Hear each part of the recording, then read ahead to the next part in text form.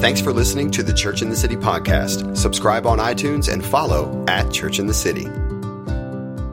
So this is the final Sunday of our 13-part series through the book of Nehemiah. We've taken the entire summer to journey our way through Nehemiah. So if you are visiting for the first time, welcome. You will still, I believe, get something from this message, even though it is at the back end of our series through Nehemiah. In case you are not familiar with the story, Nehemiah was a cupbearer to the king of Persia. And he is granted permission by the king of Persia to return to Jerusalem as governor of Judah with resources and with people in order to rebuild Jerusalem's city walls that are in ruins and to gather the people of God back that have now been scattered. We mustn't make the mistake, though, of thinking that Nehemiah was given permission because of a decision by King Artaxerxes, who was king of Persia at the time. Nehemiah was called by God. Nehemiah acknowledged that the gracious hand of the Lord was upon him. So the story of Nehemiah essentially is the God of the impossible calling the most unlikely person to do incredible things, ultimately to restore the glory and the honor of the name of the Lord under the gracious hand of God. That's the story of Nehemiah. And the cool thing is, that's the story of Church in the City. And that's my story, and that's your story. The things that we achieve for God are not because of decisions we make or things that we do in our own strength, but because God's gracious hand is upon us. God's intent then with Israel, and God's intent now through Church in the City and through every church that exalts the name of Jesus, is simply this, and that is to create a community of God's people where His presence and glory dwells, so that we can be a blessing to the nations of the world, so that we can help to see people who are exiled from God, estranged in relationship with God, to be restored back into intimacy with Him and established as heirs of His kingdom. That's what God is doing in the world today. That's what God has been doing since the beginning of time. And we have the privilege of being part of that. And so, in the light of all that God is doing at Church in the City, and Matt mentioned our journey towards 4216 West Belmont, which has started, and there will be more news coming in the weeks to come. And we are each Sunday one step closer to an air-conditioned room, which is worth being honoring God for. But our journey towards 4216 West Belmont and the unpacking of our vision framework recently, which is centered around that statement, all of Jesus for everyone. And the reality of with those changes will probably come a name change as well. I say all of that to say the purpose with all of those things is this. It's because of our deepest desire and our deepest longing to see people come to know Jesus as Lord and Savior. And so change, or can I use this word, a refocusing is inevitable. Change or a refocusing of our purpose and our time and our effort and our energy is unavoidable. My father, for most of the first 8 years of my life, had an incredible mustache that Tom Selleck would have been proud of. I mean, it was really, really impressive.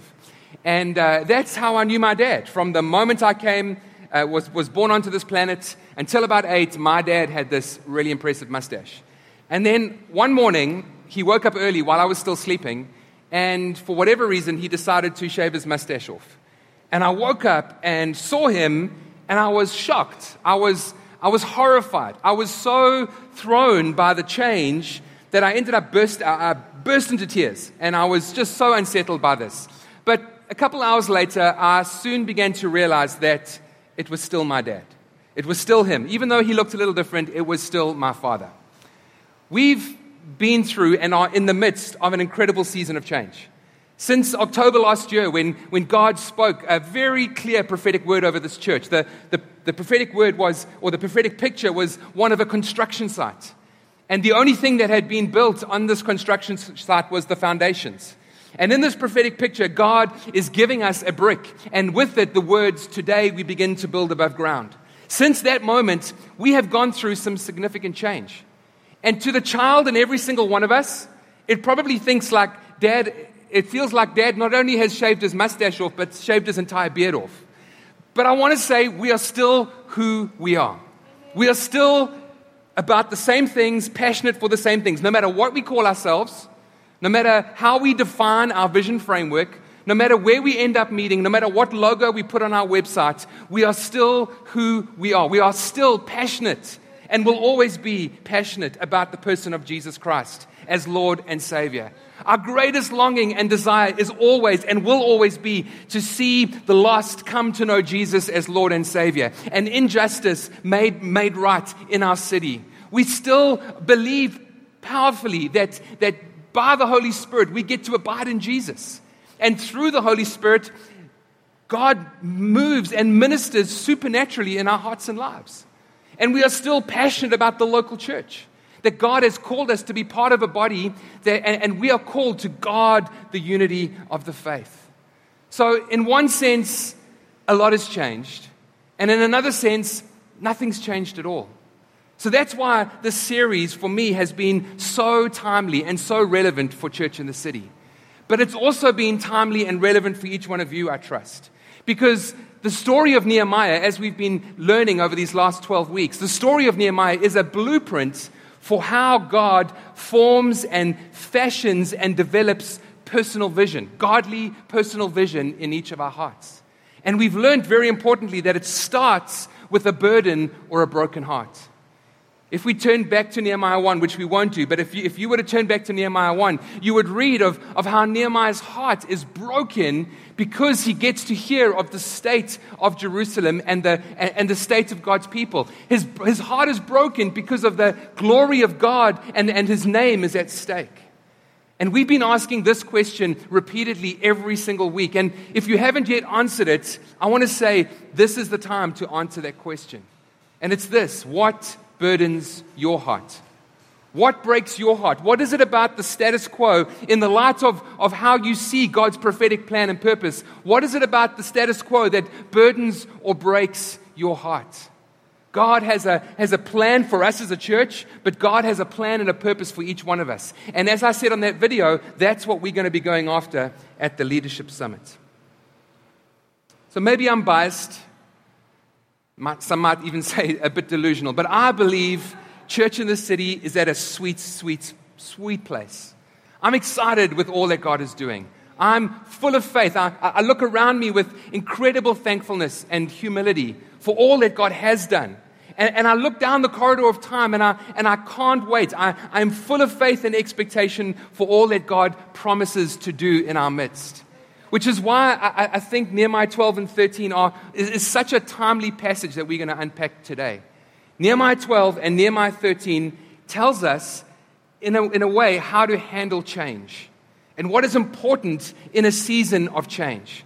We're going to learn an exhortation from Nehemiah 12, and we're going to look at 4 things that Nehemiah 13 cautions us about when it comes to transition and when it comes to change. So let's jump right in. The exhortation from Nehemiah 12 is simply this: because God is unchanging despite the changes around us, our worship should always reflect a wholehearted passion and zeal for Him. Let me read that again. Because God is unchanging despite the changes around us, our worship should always reflect a wholehearted passion and zeal for Him. That's the exhortation from Nehemiah 12. We're going to look at a few verses in a few moments. I heard this week of a very interesting exchange that took place between a pastor and a visitor to his church, or to the church that he was leading. And this pastor was recounting the conversation that he had with this visitor out in the lobby after the meeting. And he goes up to this visitor and he says to the visitor, "How did you enjoy your time with us?" And rather interestingly, the visitor replies, "Well, to be honest, it was a bit like a cult. Raising hands, eyes closed, hyped emotions. It really felt like a bit of a cult to me." To which the pastor replied, he goes, "But the raised hands and the loud singing and the emotions is a reflection of our passion for God." And he goes on to say, which I think is just so clever, he goes on to say, "You surely wouldn't call football fans cultish. They go to a football game and they raise their hands and they raise their voices and they are kind of hyped emotions, but they're not cultish." And so the visitor replies to the pastor, "Yeah, but at least the football fans can see the football game," which I think is a very clever answer. To which the pastor, he blows my mind the way that he handled this. To which the pastor says this, yes, that might be so. But let's for a moment imagine that what we're singing about is actually true. Let's for a moment imagine that the God of the universe is actually present in the room. And let's for a moment believe that Jesus has in fact defeated sin, sickness, and death. Wouldn't it be odd if as a church we gathered and said, I am so excited that God is here. I am so thrilled for all that God has done for us. The point that the pastor was making is simply this. If the things that we sing about, the songs that we've sung this morning, if those songs are true, if the truths there are real, and we do believe that Jesus is alive, and the Holy Spirit is moving, and the God of the universe is present, and He's done all the things that He has done, then surely our worship should reflect wholehearted, passionate zeal, irrespective of the changing circumstances around us. Now, can I just say for a moment, we're talking about worship. And right there, when I mention that word, I know there are a gazillion opinions and perspectives on what worship should be. David Phelps and I yesterday were talking at a barbecue about the fact that for some reason, people have great opinions about church and about education. When it comes to their kids, they have 1,000 opinions about how school classrooms should be run. And let's be honest, we all have opinions about how churches should be run. But worship in particular is one area in the church where people have tons of opinions. I've written a few things down. The worship should be louder. It should be softer. It should be faster. It should be slower. We should sing new songs. I love the old songs. Songs need to be more celebratory. Songs need to be more introspective. Our worship set should be more structured. It needs to be more spontaneous. It's too long. It's not long enough. And on and on. Every single one of us have opinions about worship. Am I right, Aiden? Yeah, exactly. But the point I'm speaking about this morning is not a particular worship style. The thing I'm trying to drive home is the attitude of our hearts. And I trust that the attitude of our hearts is one of joy and one of desperation and one of longing to experience the very presence and the goodness of God through the person of Jesus Christ. Before we look at the text in Nehemiah, because what Nehemiah is doing is simply building off what the people of God have done for centuries, I want to just show you very quickly that the people of God have always been a worshiping people. The people of God have always been a people who sacrificially and with exuberance worship the Lord. In Genesis 12, Abraham, within moments of hearing God call him to leave his country and to go to the land that He will show him, Abraham immediately builds an altar of sacrifice to worship the Lord. And if there's one thing we can say about Abraham, in addition to the fact that he made many mistakes, it was that he worshiped God wholeheartedly. At the same time in history, at another part of the world, Job is facing the most unspeakable and unbearable trials and difficulties. He's lost absolutely everything, including his family, except his wife. And even his wife is saying to him, disown God, because God has abandoned you. And Job replies with these words, may the name of the Lord be praised. I don't perceive to understand why we go through hard and difficult times this side of eternity. I don't perceive to understand it. But the one thing I do know is this, is that during those difficult times, worship is often the one thing that enables us to cling to God in the midst of hardship and difficulty. I remember when we as a family, earlier this year, when Hannah had her brain bleed, we're going through an unspeakably difficult time. And if I can be honest and vulnerable for a moment, it was a time when I honestly did not know what to pray. And at times when I read the word, it felt like these were simply just words on a page. But the one thing that got us through, and the one thing that got me through, was worship. Just hearing and listening and joining in, singing those truths, declaring the greatness and the goodness of God. And even in terms of, if you don't mind me sharing, Hannah, even in terms of Hannah's kind of heart recovery, as opposed to her physical recovery, her hardness of heart that had to be kind of softened in the presence of the Lord. Every day, my routine while she was in hospital was to wake up early, catch the bus, and we'd go and have a devotional together, and then we'd watch movies for the morning until her rehab would start. But none of that actually softened her heart. It was when she got back into the presence of the Lord in worship that her heart began to soften. And so I say all that to say, when we go through tough times, friends, cling to God through worship. Abraham, Job, Moses. Moses leads the people of Israel across the Red Sea, and on the other side of the Red Sea in Exodus 15, he leads the nation of Israel in song. The Lord is my strength and my song. He is my salvation. David is an incredible example of one who worships God primarily, most amazingly, 2 Samuel chapter 6. The nation of Israel lead the Ark of the Covenant, the place where God dwells, back to Jerusalem. And there is David, stripped to his undergarments, dancing before the Lord. And his wife judges him and says, "Oh my goodness, how dignified you were in front of the nation of Israel." And David replies, "It was before the Lord that I danced. I'll become even more undignified than this." Essentially what he's saying is, I stood next to the Ark of the Covenant, the very presence of God, and I wasn't struck down. That is reason to celebrate, and that is reason to worship. The book of Psalms are full of worship song after worship song. How lovely is your dwelling place, Lord Almighty. My soul longs, even yearns for your presence. And on Psalms goes. Even in exile. Now, if you understand the history of Israel, the history of Israel was eventually split into two because of a poor decision of one of Solomon's sons. And both the northern part of Israel and the southern part of Israel were eventually exiled. And even in the midst of exile, the people of God still believed that God was going to deliver them. They were still a worshiping people. Isaiah writes, "Those who hope in the Lord will renew their strength. They will soar on eagle's wings." And Psalms says this, by the rivers of Babylon. Babylon was one of the nations that had taken Israel into exile. By the rivers of Babylon, we sat down and wept as we remembered Zion. And that wasn't a Boney M song. For those who are older than 40 will probably know that they made that song famous. And right there, I've given my age away. But that actually was David, that was actually the people of Israel who were lamenting and crying out to God.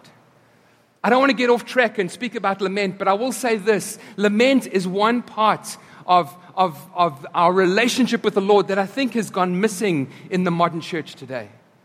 There needs to be an ability and space given for us to lament, for us to grieve, biblically grieve, when we face hardships and difficulties. But I will say this about lament. It is always rooted in the hope that God will ultimately save.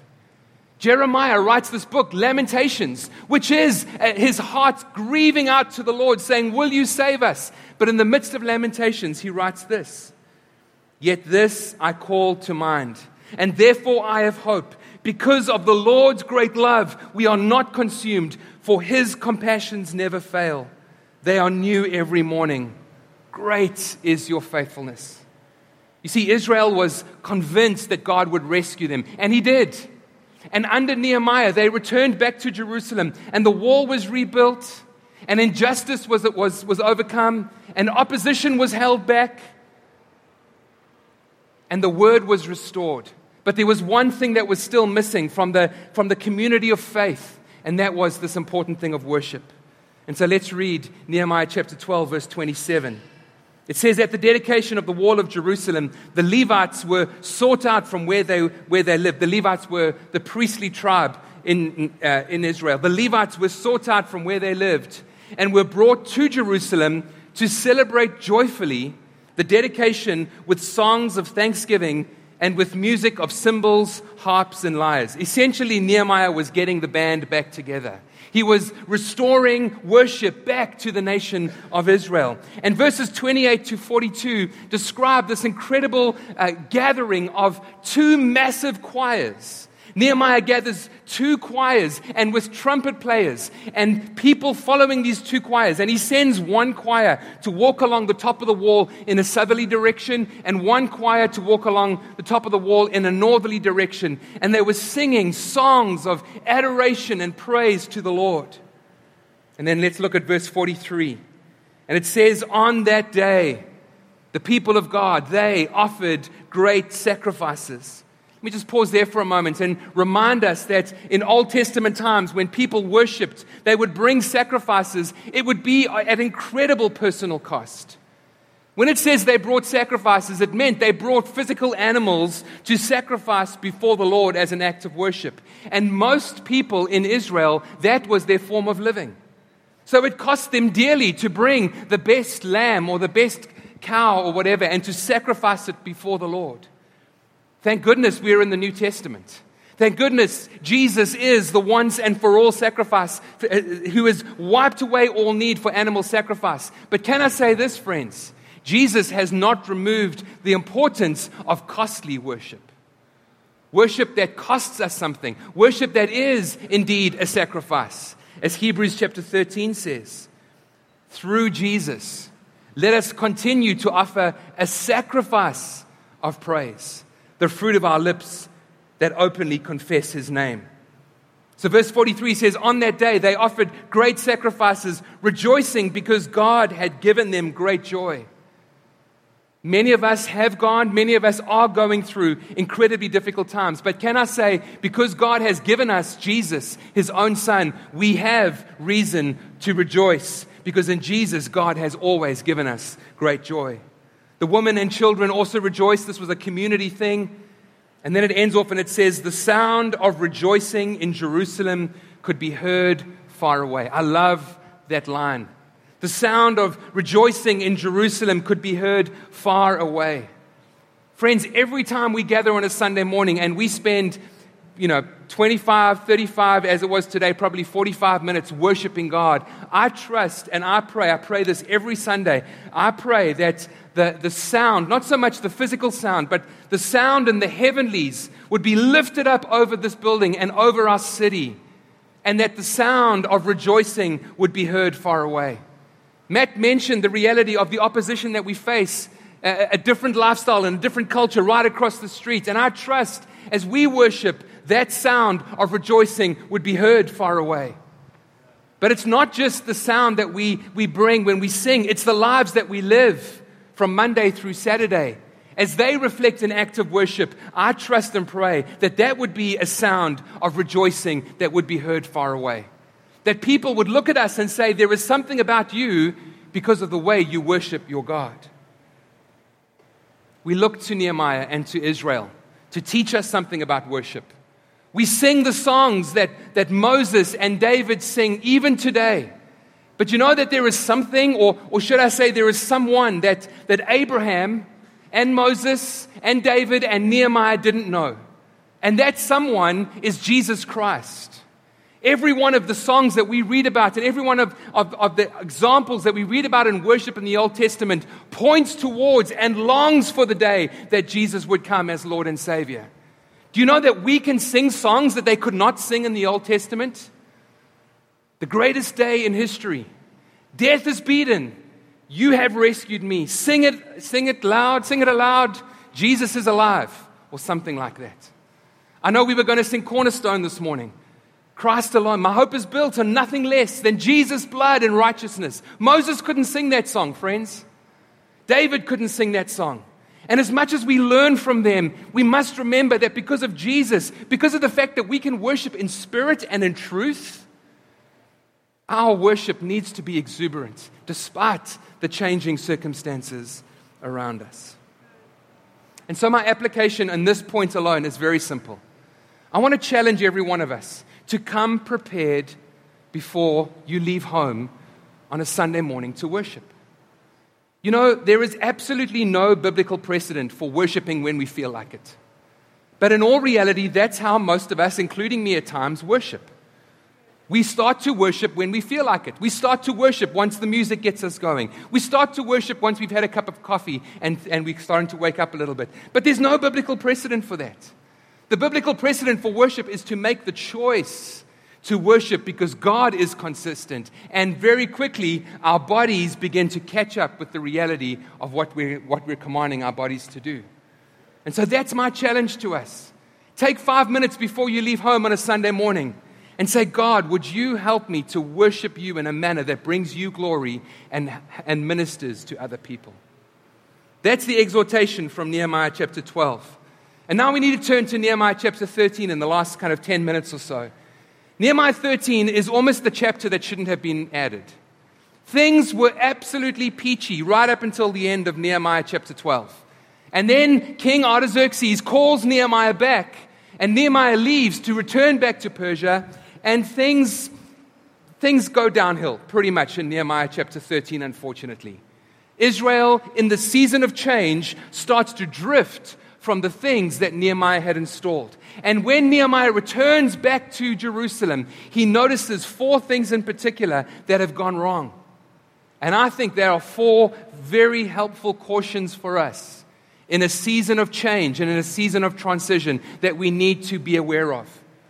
Now, because of time, I'm not going to have the opportunity to go through each of these in great detail. Each one is a sermon on their own. But I want you, please, not to think, because I'm only taking 10 minutes on these, that they are unimportant. These are very important things to consider when it comes to a season of change. Number 1, and the first one is found in Nehemiah 13, verse 4 through 9. Nehemiah 13, verse 4 through 9. The first caution is this. In a season of change, if we're not careful, we tend to become less vigilant about compromise. Or said in another way, we become less serious about Christ-likeness. Essentially, what I'm saying there is, because things are unsettled around us, we can very easily get distracted.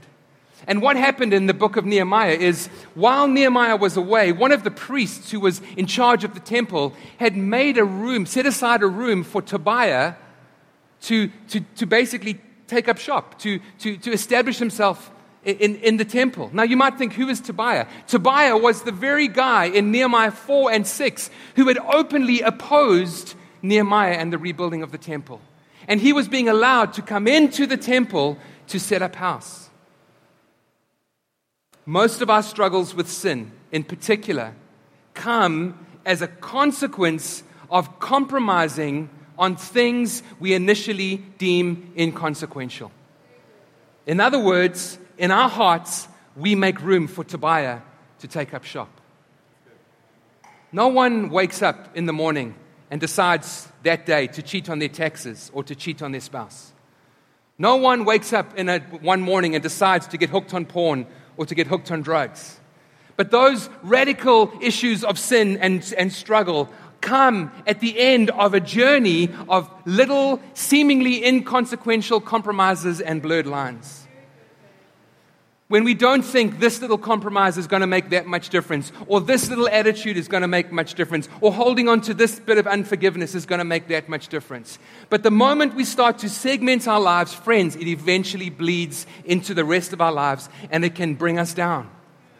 I've used this illustration many times before, but when we first moved into our apartment or condo, we've got this HVAC room, and during our first winter, for some reason, there's an exhaust pipe which goes right down to the sump pump at the bottom. And for some reason, on really cold days, we would get this smell of stuff that sump pumps remove, basically. And bathroom smells would come up from the bottom and would fill our HVAC closet. I mean, it was awful and disgusting. But as soon as we closed the closet door, we would think, okay, it's great. It's contained within the closet door. But then the HVAC would come on. And very quickly, that smell would begin to permeate throughout the entire house. And it struck me in that moment. That's so often what we do with compromise. We compromise in this little area, or we fudge this little area, and we think it's segmented off and it's not going to impact the rest of us. But very soon, that starts to impact every single area of our lives. And friends, can I just say, when it comes to compromise, chief of all of this is the attitude of saying, that's never going to happen to me. That's never going to happen to me. I'm never going to fall morally, or I'm never going to get hooked on this or hooked on that. I'm never going to cheat. And it happens to the best of God's people. We need to be on guard. In fact, when we project strength, we actually harden our hearts to the grace of God. But when we are weak, when we acknowledge our weakness, and we are vulnerable about our weakness, it actually invites the grace of God to move into our hearts. Joshua says this to the nation of Israel as they're about to cross into the promised land. Consecrate yourselves, for tomorrow God will do amazing things among you. We cannot hope for God to do amazing things among us tomorrow unless we are prepared to consecrate ourselves today. In the season of change, let's not be less vigilant about compromise.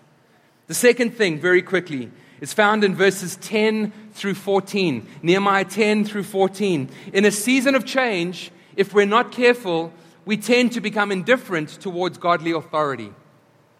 We tend to become indifferent towards godly authority. Because things are unclear, I want to go alone. Because things are unclear, I want to go it alone. And essentially, while Nehemiah was away, the Levites and the priests had been sidelined from their responsibility. I think every one of us would agree that the spirit of the day is one of suspicion of those in authority. And as a nation, we almost pride ourselves on rebellion against those who are in power or those who have authority. It's the very fabric of our nation. And unredeemed, we are people who love to be independent. And the culture is wooing us towards greater independence. Don't tell me what to do. I've got this covered. God has given us very clearly 3 areas of authority that are absolutely essential in order for us to flourish. He's given us His Word. He's given us the Spirit of God. And He's given us a church community led by godly leaders who are there to help bring us into maturity as we willingly submit to their authority. Now, the first 2, I think most of us get. Yes, I agree. We are in submission to the Word of God and we're in submission to the Holy Spirit. Although at times, let's be honest, when our opinion counters the Word of God, sometimes this does come secondary. But most of the time, we are willing to surrender to the Word of God and to the Holy Spirit. But godly leaders, I'm called to submit and submit myself to those in the church who are in authority over me. That sounds like very heavy-handed language. But I want to read a text from Hebrews 13, verse 17. And can I just say, this sounds awfully self-serving. But it's not. It's in the Word of God. And I need to preach it. Hebrews 13, 17 says this, obey your leaders and submit to their authority, because they keep watch over you as those who must give an account. Let me tell you, that's very sobering and quite terrifying, actually, to read. Do this so their work will be a joy, not a burden, for that would be of no benefit to you. We're a kingdom of priests who are called to advance the kingdom of God. But there is safety and an authority that is released when we willingly invite insight and perspective from the Word of God, from the Holy Spirit, and from godly leaders that God has placed over the local church. Thirdly, we nearly finished. Thirdly, this is found in verse 15 through 22. In a season of change, if we're not careful, we tend to drift towards doing over being. If we're not careful, we tend to drift towards doing over being. In other words, because things aren't happening, I'm going to take charge. While Nehemiah was away, the Israelites began to forget the importance of the Sabbath.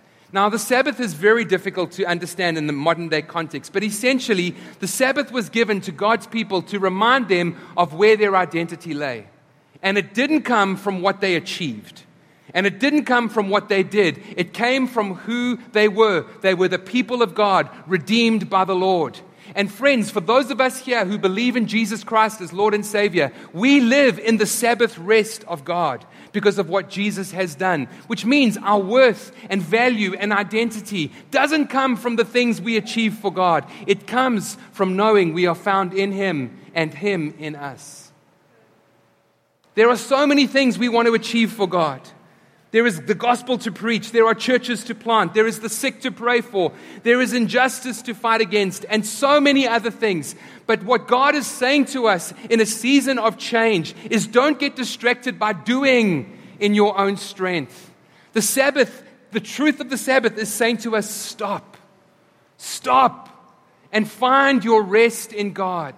Sometimes some of us are so consumed about cleaning ourselves up for God, about trying to become the people God has called us to become. And yes, there is a preferred future for every one of us. But God doesn't love you on the basis of your preferred future. God loves you now. Be free in that. Don't live hoping that one day you will have read the Bible enough, you will have prayed enough, you will have healed enough people or whatever for God to love you.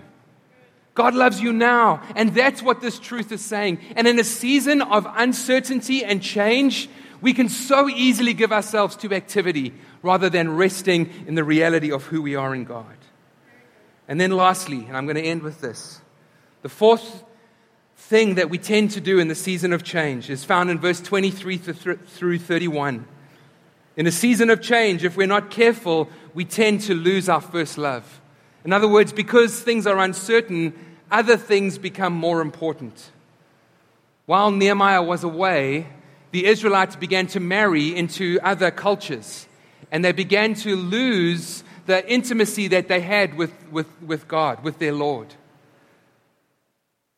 We can never allow good things, even the good things that God has given us. We can never allow those things to become ultimate things. And I've said this many times from this pulpit, because good things becoming ultimate things will ultimately destroy us. I don't know who said this, but it gets me every time. When I hear someone has bought their dream house, I'm really sad that their dream was as small as a house. That gets me every time. And I pray, honestly, I am so excited about moving into our new space. I am so excited. I think it is going to be, and it's not just the air conditioning, trust me. It is way more than that. I think it is going to be such a significant thing for church in the city. But 4216 West Belmont is not our dream. It's not our dream. And the testimonies that we have are not our ultimate dream. And the ministries God is calling us to lead is not our ultimate dream. Our ultimate dream is seeing the entire city and nation come under the goodness and grace and mercy and love of the Lord Jesus Christ. And our ultimate passion is and will always be Jesus Christ. And in the season of change, friends, we cannot allow ourselves to lose our first love. So I've given us an exhortation, and I've given us 4 cautions to be aware of in this season of change. I'm going to ask if you wouldn't mind just standing for a moment, and we're going to just land this time in a time of prayer. If you feel comfortable to just open your hands in a posture of receiving. If you wouldn't mind closing your eyes just for a moment. Just want to invite the Holy Spirit to minister into our hearts this morning. I want to invite the Holy Spirit to come and to move among us. Holy Spirit, would you do exactly that? You have just been so gracious to us this morning. You've touched our hearts. You've moved in our lives. You've ministered the grace of Jesus to us. And as we just reflect on this morning's message, we just ask in Jesus' name that you would continue to just touch our hearts. Soften our hearts. Just as we are standing in this place of just receiving and listening with our hearts to what the Lord might be saying to us, perhaps you might be here today and maybe your worship has grown a little comfortable. Perhaps your worship doesn't reflect the reality of all that God has done. And this is not a challenge from me. And this is not an invitation to be necessarily more outwardly expressive. I'm just going to ask and trust that the Holy Spirit would bring conviction, not condemnation, but conviction, if changes need to be made in Jesus' name.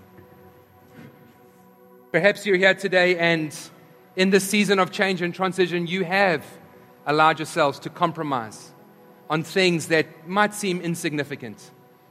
And that could mean different things for different people. But perhaps God is highlighting an area of compromise that you've made in your heart. The good news is, the Bible says, His mercies are new every morning. Just invite the Holy Spirit to minister the mercy of Jesus if you've allowed compromise to creep into your heart.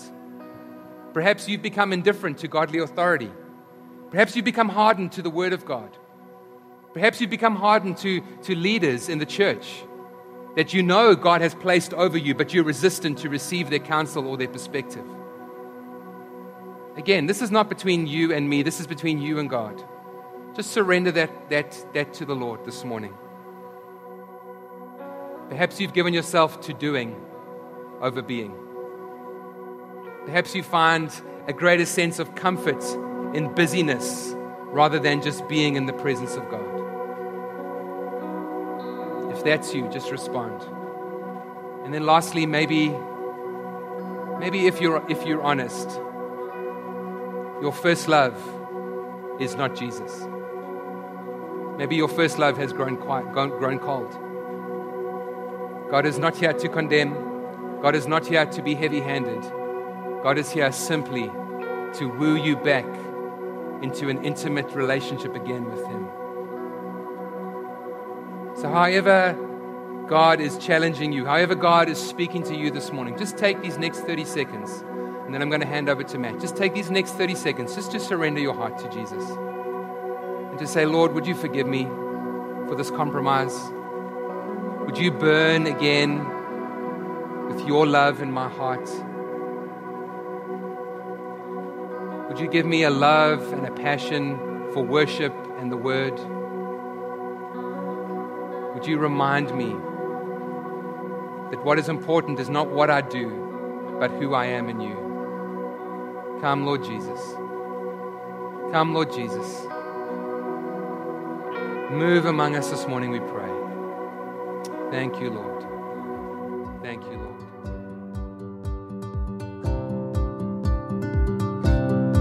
Thanks again for listening. Subscribe on iTunes and visit us at churchinthecity.us. Church in the City, all of Jesus for everyone.